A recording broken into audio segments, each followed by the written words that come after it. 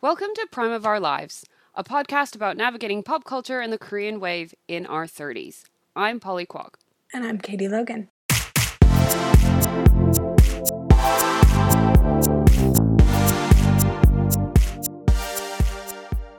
Hi, Polly. How are you? I am better. Good. Yeah, I think, so I took last week off the podcast, but I am feeling more myself. Yeah, Good. I'm glad. It's that's good to have you how back. I will put it. Speaking of which, I really liked your breakdown on the Evermore episode. Oh, thank you. So for listeners who don't know, Katie has extensive album analysis for Taylor Swift, like every album. So Yeah. if you ever wonder like which songs are about who, Katie is your person to go to. Cuz Yeah. half the time I like Taylor. I say I stan Taylor, but I'm not a Swiftie per se.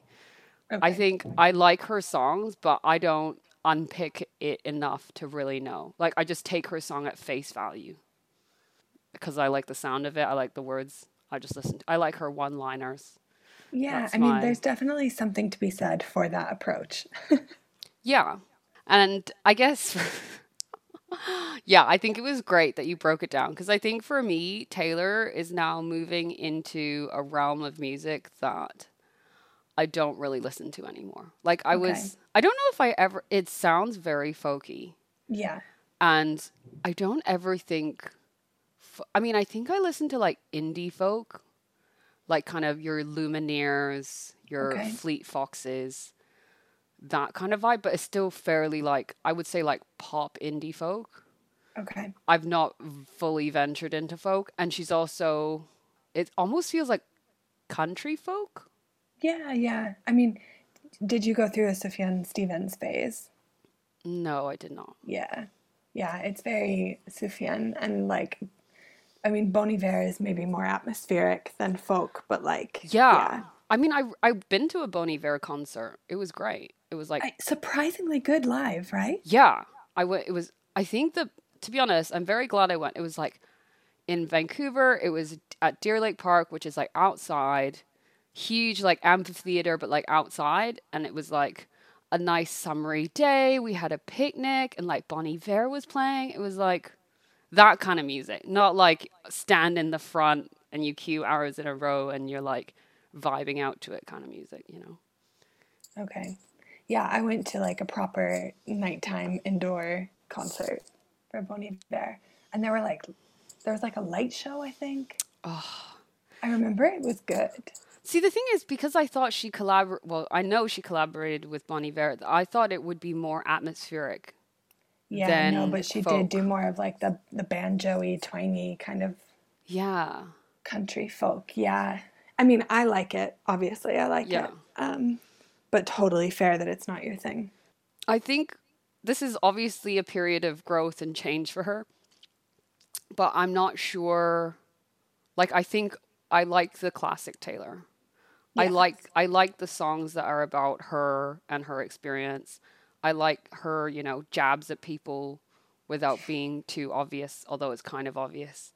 I like Yeah. her one-liner, and she still has those one-lines, like her very statement one-lines in each song where you're like, "Ooh, that's a good line." Yeah. But it's I some think of this stuff I think would make for really good like soundtrack music. for sure. Yeah. Yeah. I think I wrote about this in one of my write-ups about a different album, but I feel like this is kind of a necessary period of songwriting growth for her because as she's gotten older and more famous, her experiences are less relatable. Yeah. So it was like one thing 10 years ago when she was writing songs about dating guys who were mean to her. And it was Yeah. like, yeah, we all share that experience. But now, like, she's written so many songs about like Kim Kardashian being mean to her, and that is never going to happen to anyone else. No. And even the drama about leaving her record label and having her masters stolen, or not stolen, but sold. Even that story, where you can read about it and you can understand it and you can understand why it would be upsetting, but it's not an experience that you can share. No. Yeah, so I find actually recently the songs that she writes about her own personal experiences to actually be among my least favorite songs, just because I'm just like, I can't relate to this anymore. I'd rather you Yeah. make up a story about a TV show you watched, because I watched the same TV show and I can imagine. Yeah, that's true. She's no longer hashtag relatable. Yeah, she's just not. Yeah. She's worth like $400 million. Like, she's in another stratosphere. Yeah, that's true. She doesn't live like the rest of us. No. Yeah.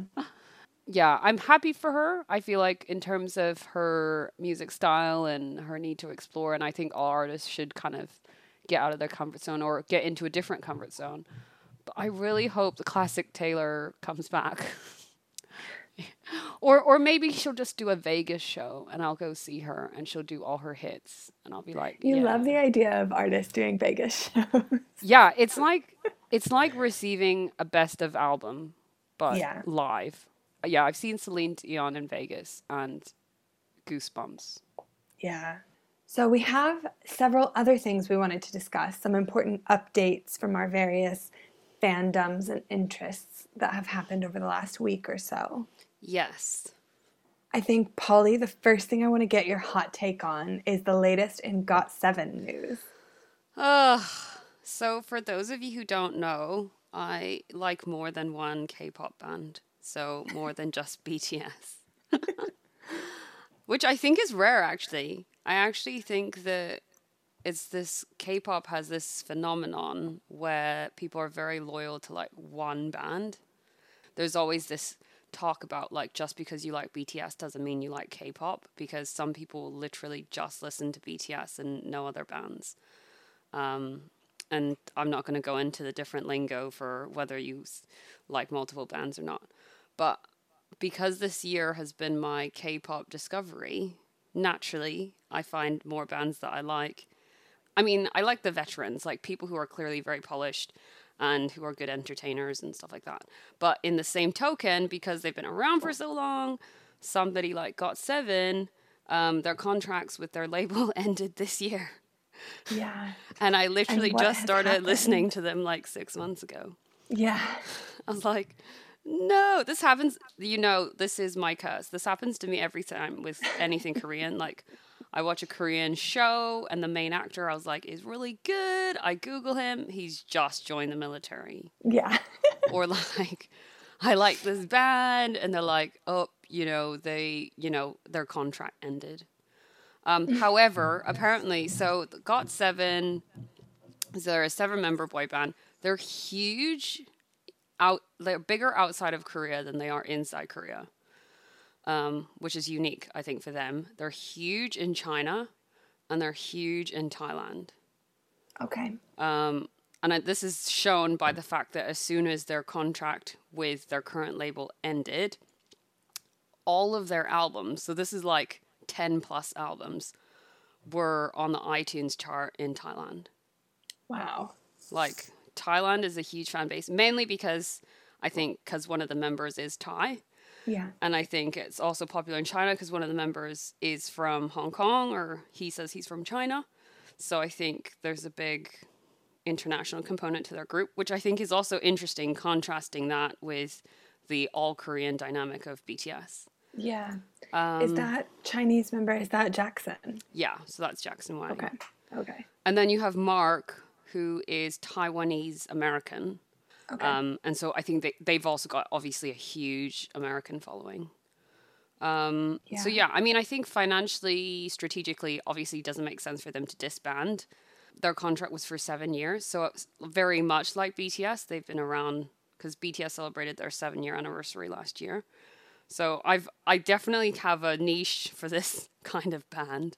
But they left the label because not all the members wanted to sign with them. But they've got a really good... They're another group that I think has got really good bandmate camaraderie. Yeah. That seems genuine to me. Yeah. And I think it's coming back to your point, Katie, about that body language expert, about looking at how people interact with it. Bonding. Yeah, and like watching Yeah. people bonding makes you feel like you know them, or like it makes you like the content more. And I think the genuineness that comes across feels real to me, but they're also very real in a way that's very different from BTS, which I Okay. also like. They're like, if you think, I mean, for those who only listen to BTS or who don't know them, BTS tends to, they've been called very chaotic.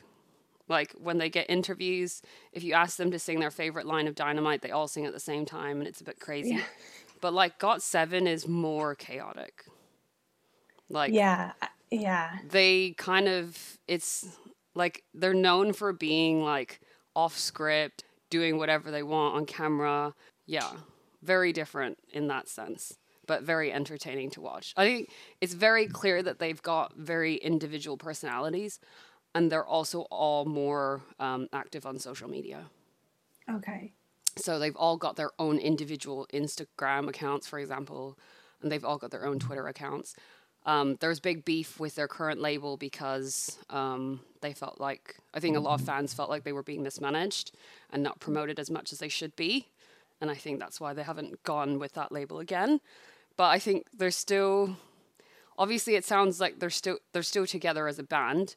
And I think this is the one K-pop loophole that is kind of in favor of K-pop bands, that even if you leave the label, you still own the name, Okay. which I think fans were worried about because they're like, well, what if they leave JYP, which is their label? Then are they no longer GOT7? Like, how does that work? But apparently in law, in Korea, you still retain your name. Okay. So the kind of name goes with the group rather than with the label, which I think it makes sense. But oftentimes I know there's lots of legislation around K-pop that's not always in favor of the artists, as with all music, I think, Yeah. generally. Yeah. I mean, we mentioned Taylor Swift's struggles with her masters. Yeah. So, yeah. So I did follow, so I'm not as big, I'm not a GOT7 fan. I don't follow them in the same way you do, but I have been kind of following some of this drama around them leaving their label. And it's entertaining, man. Yeah. Like, I think I saw a video compilation of like all the times they talked about really disliking the CEO of their label, who is JYP himself. And yeah, he seems like he would not be easy to work for. And they did kind of make their dissatisfaction known. Yeah. And I think, for a band, like just, I don't want to compare them, but I just think as a band that they're selling out arenas, right? They're not some small time Korean band that no one knows.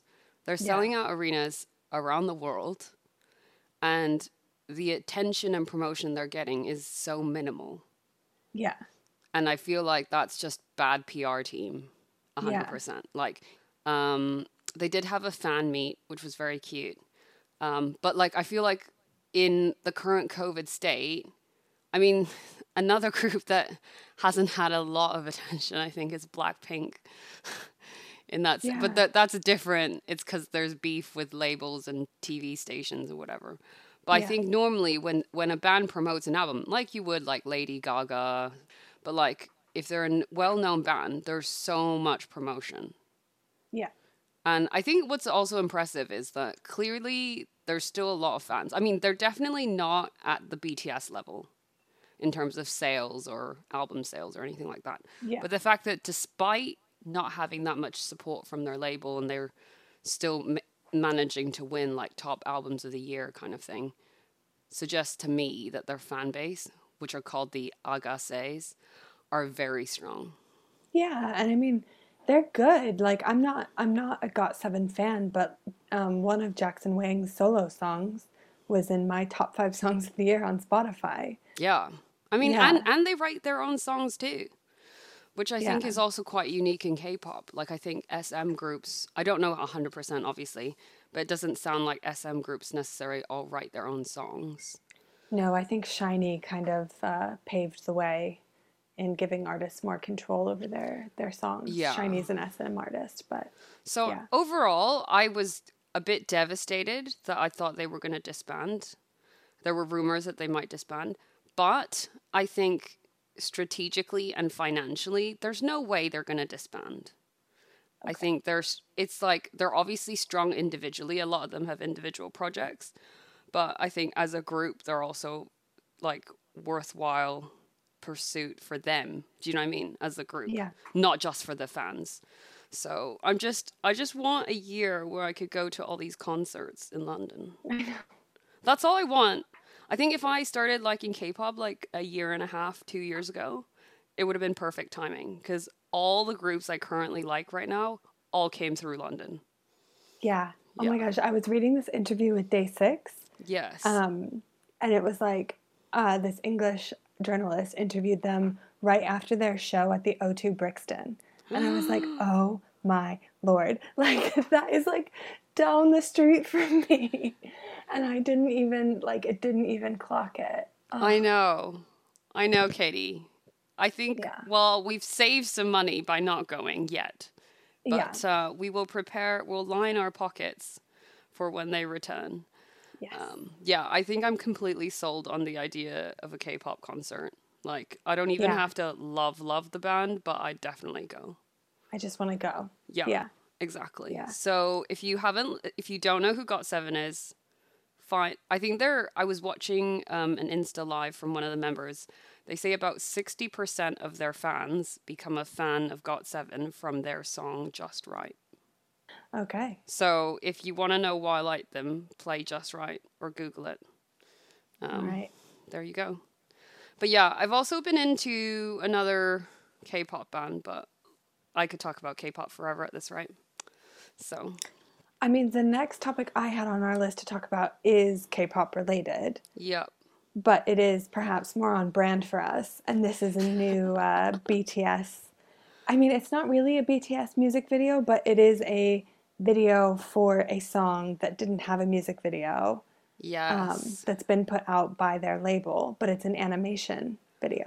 Yeah, I mean the animation quality. So it's called Tiny Tan, Yeah. which is like mini BTS in animation form.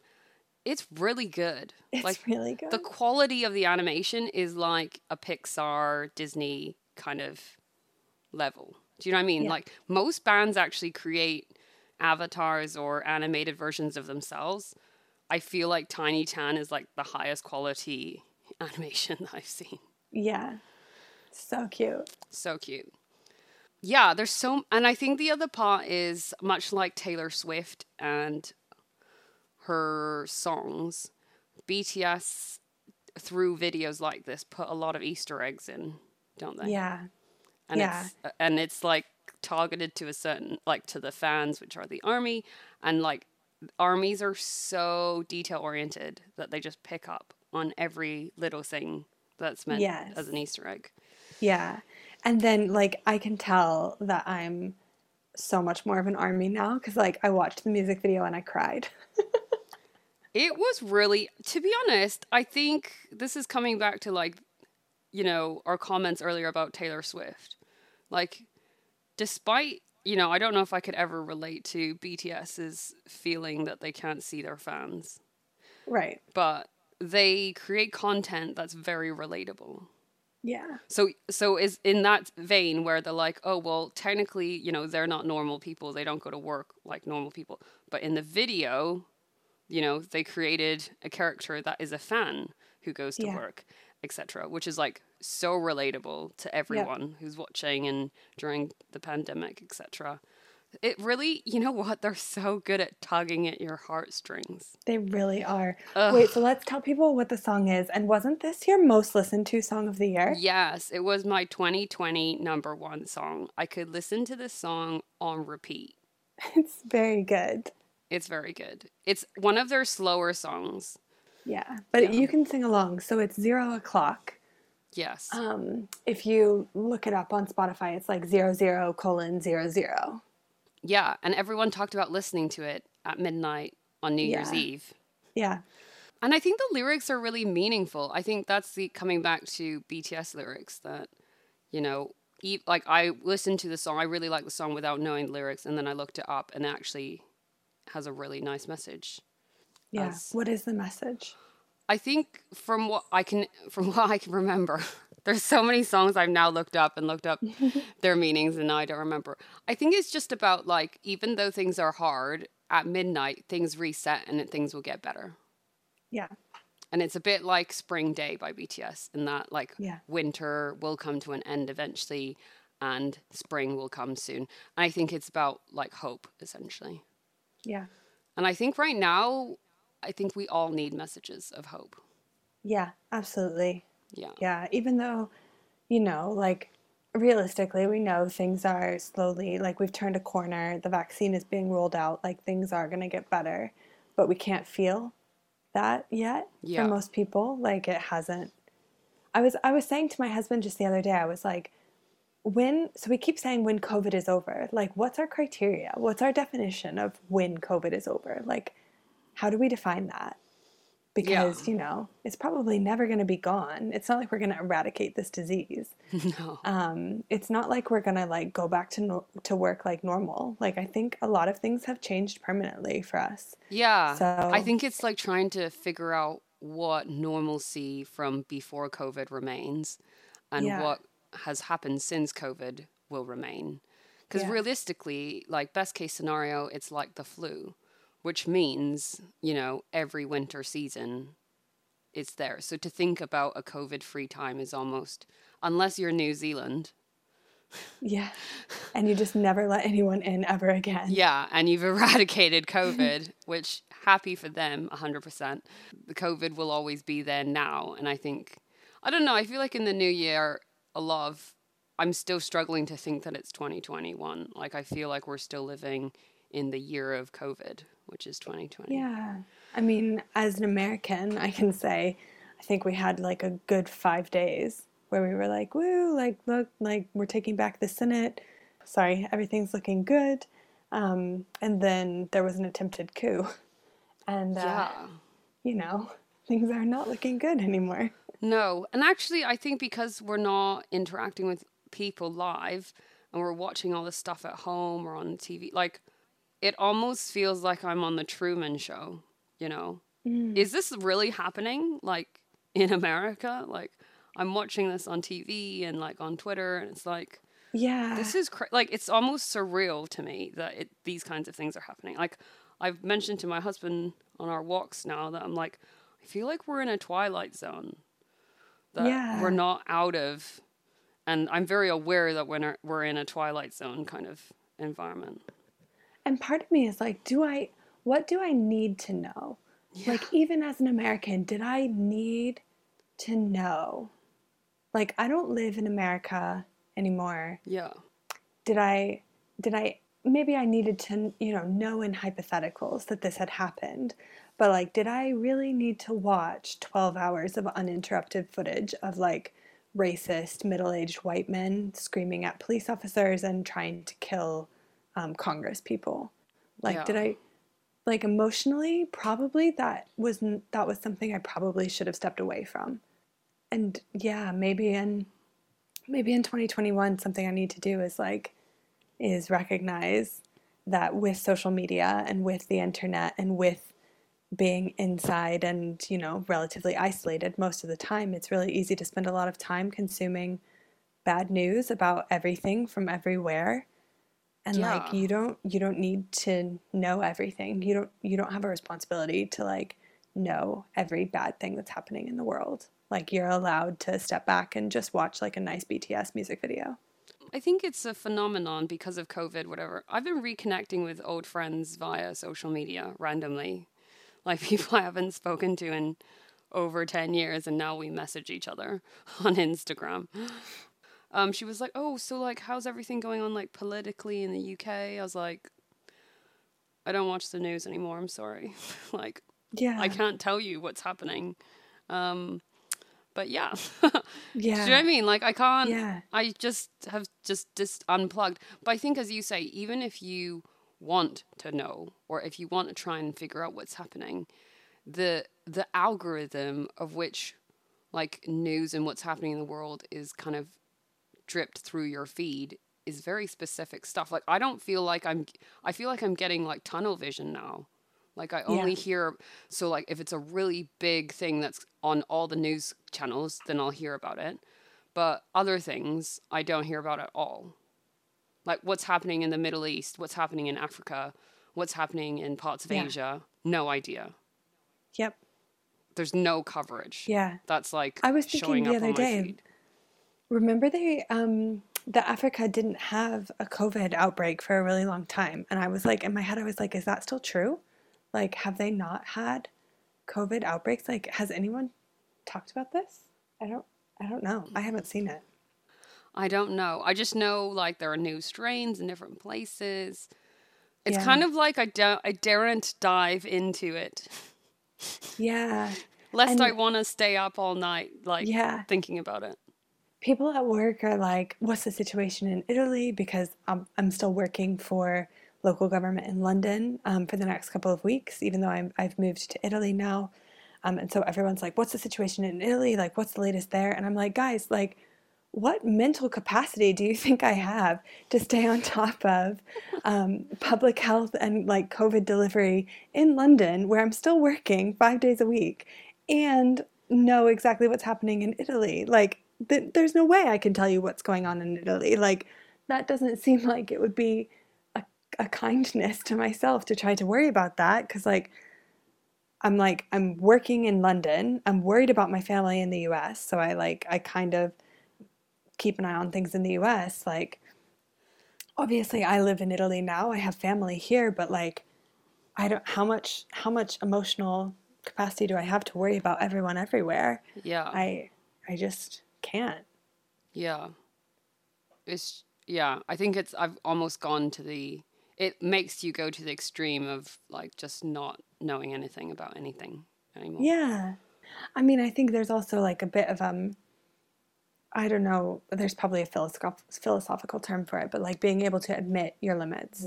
Like not just like your limits of like what emotionally you can process, but also like your limits of, you know what?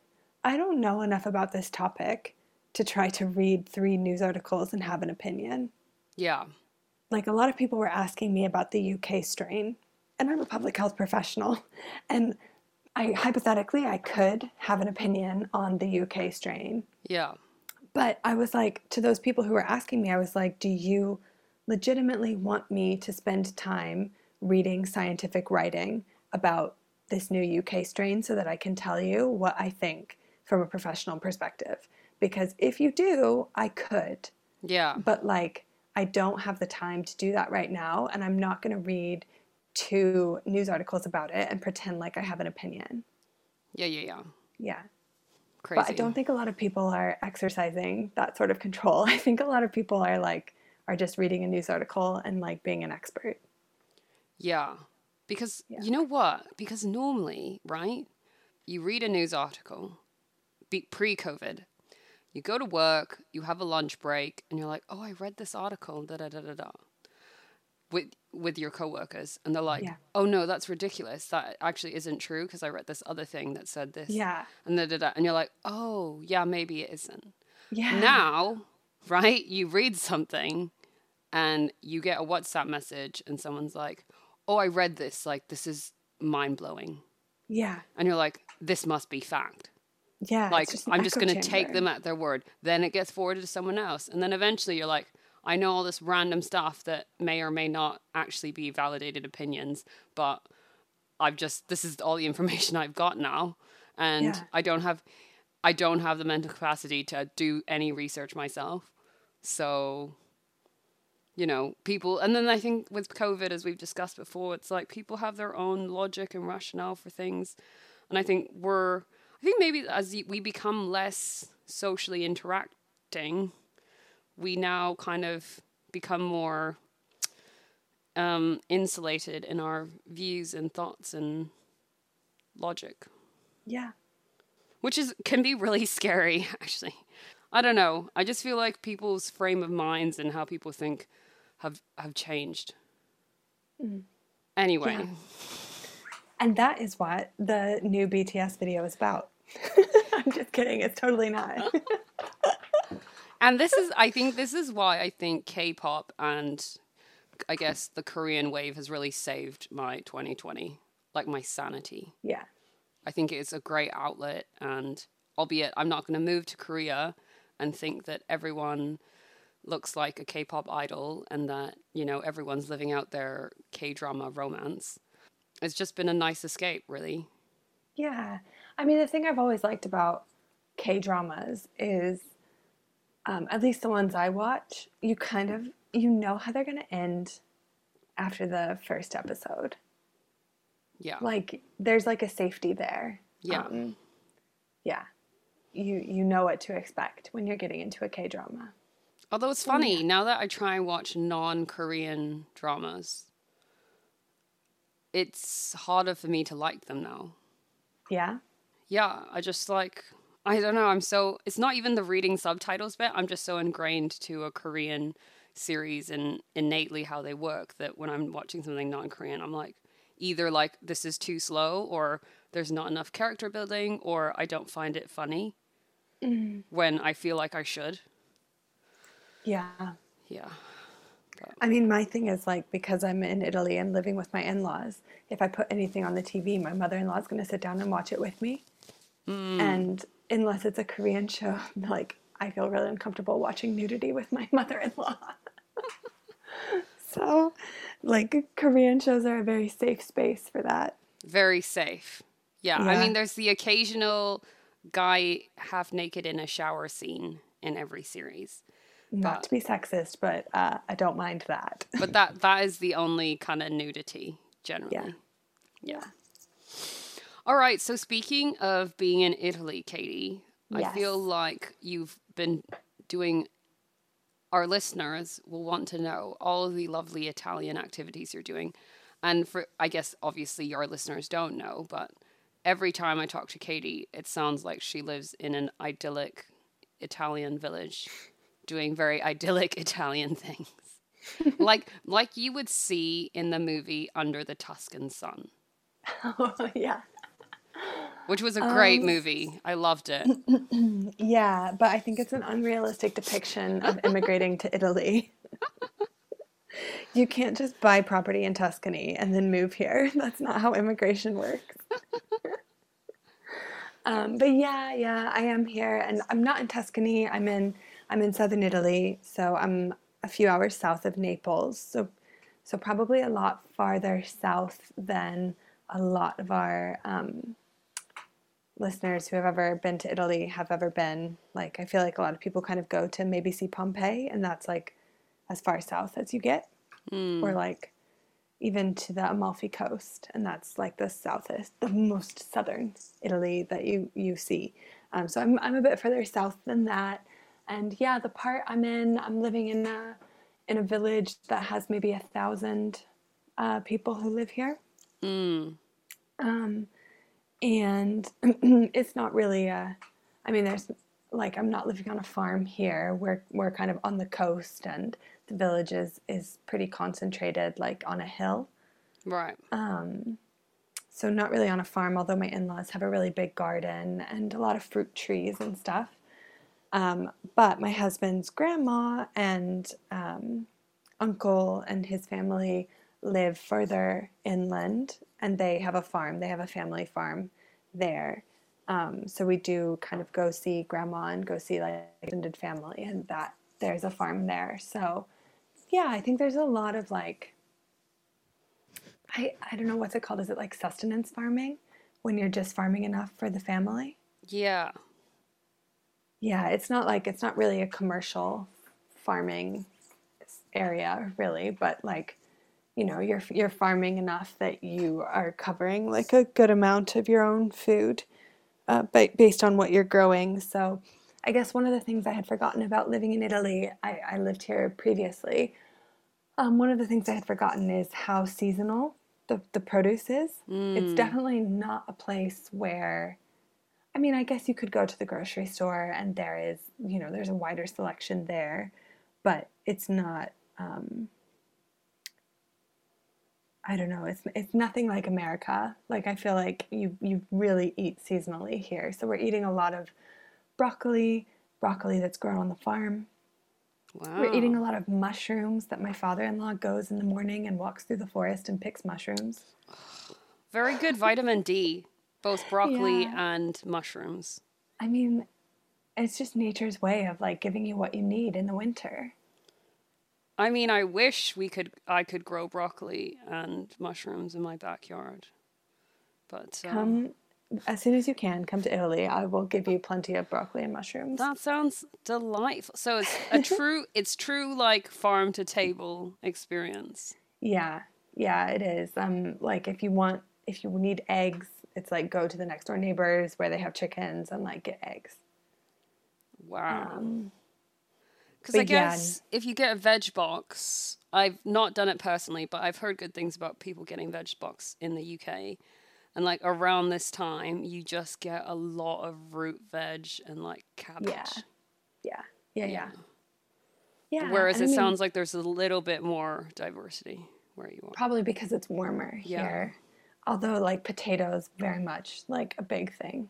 Mm. And then it's also so there's a lot of canning still, and like canning is something, you know, maybe you grew up hearing your parents talk about how their parents used to can things, or maybe like I know that my mom and I made jam a few times. Like you kind of learn some principles of it, Yeah. but here, at least in this part of Italy, there's still a lot of canning that happens. So every summer you make a lot of tomato sauce, Mm. and you put that away in storage, and then you've got tomato sauce for the year. Sorry, you can away summer produce and set that aside. So you've got like in my mother-in-law's basement, there's like cabinets full of jarred and canned things. Cool.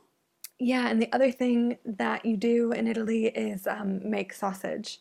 So you make and cure sausage, different kinds of sausage, salami, whatever.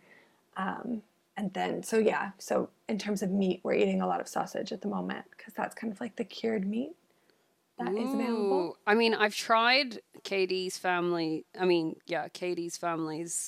Italian sausage before, and it is so good. Yeah, Yeah, like to be honest, I for the longest time after, school lunches made of bologna mystery meat, I was really like put off by anything cured hammy type thing. And then I had your Italian sausage, and now I'm like back into charcuterie land. yeah, Honestly, it was a gateway for me. yeah, it's good stuff. So last weekend, I don't know how much detail I should go into probably, but last weekend was the annual day where kind of the extended family gets together and makes the salami and sausage for the year.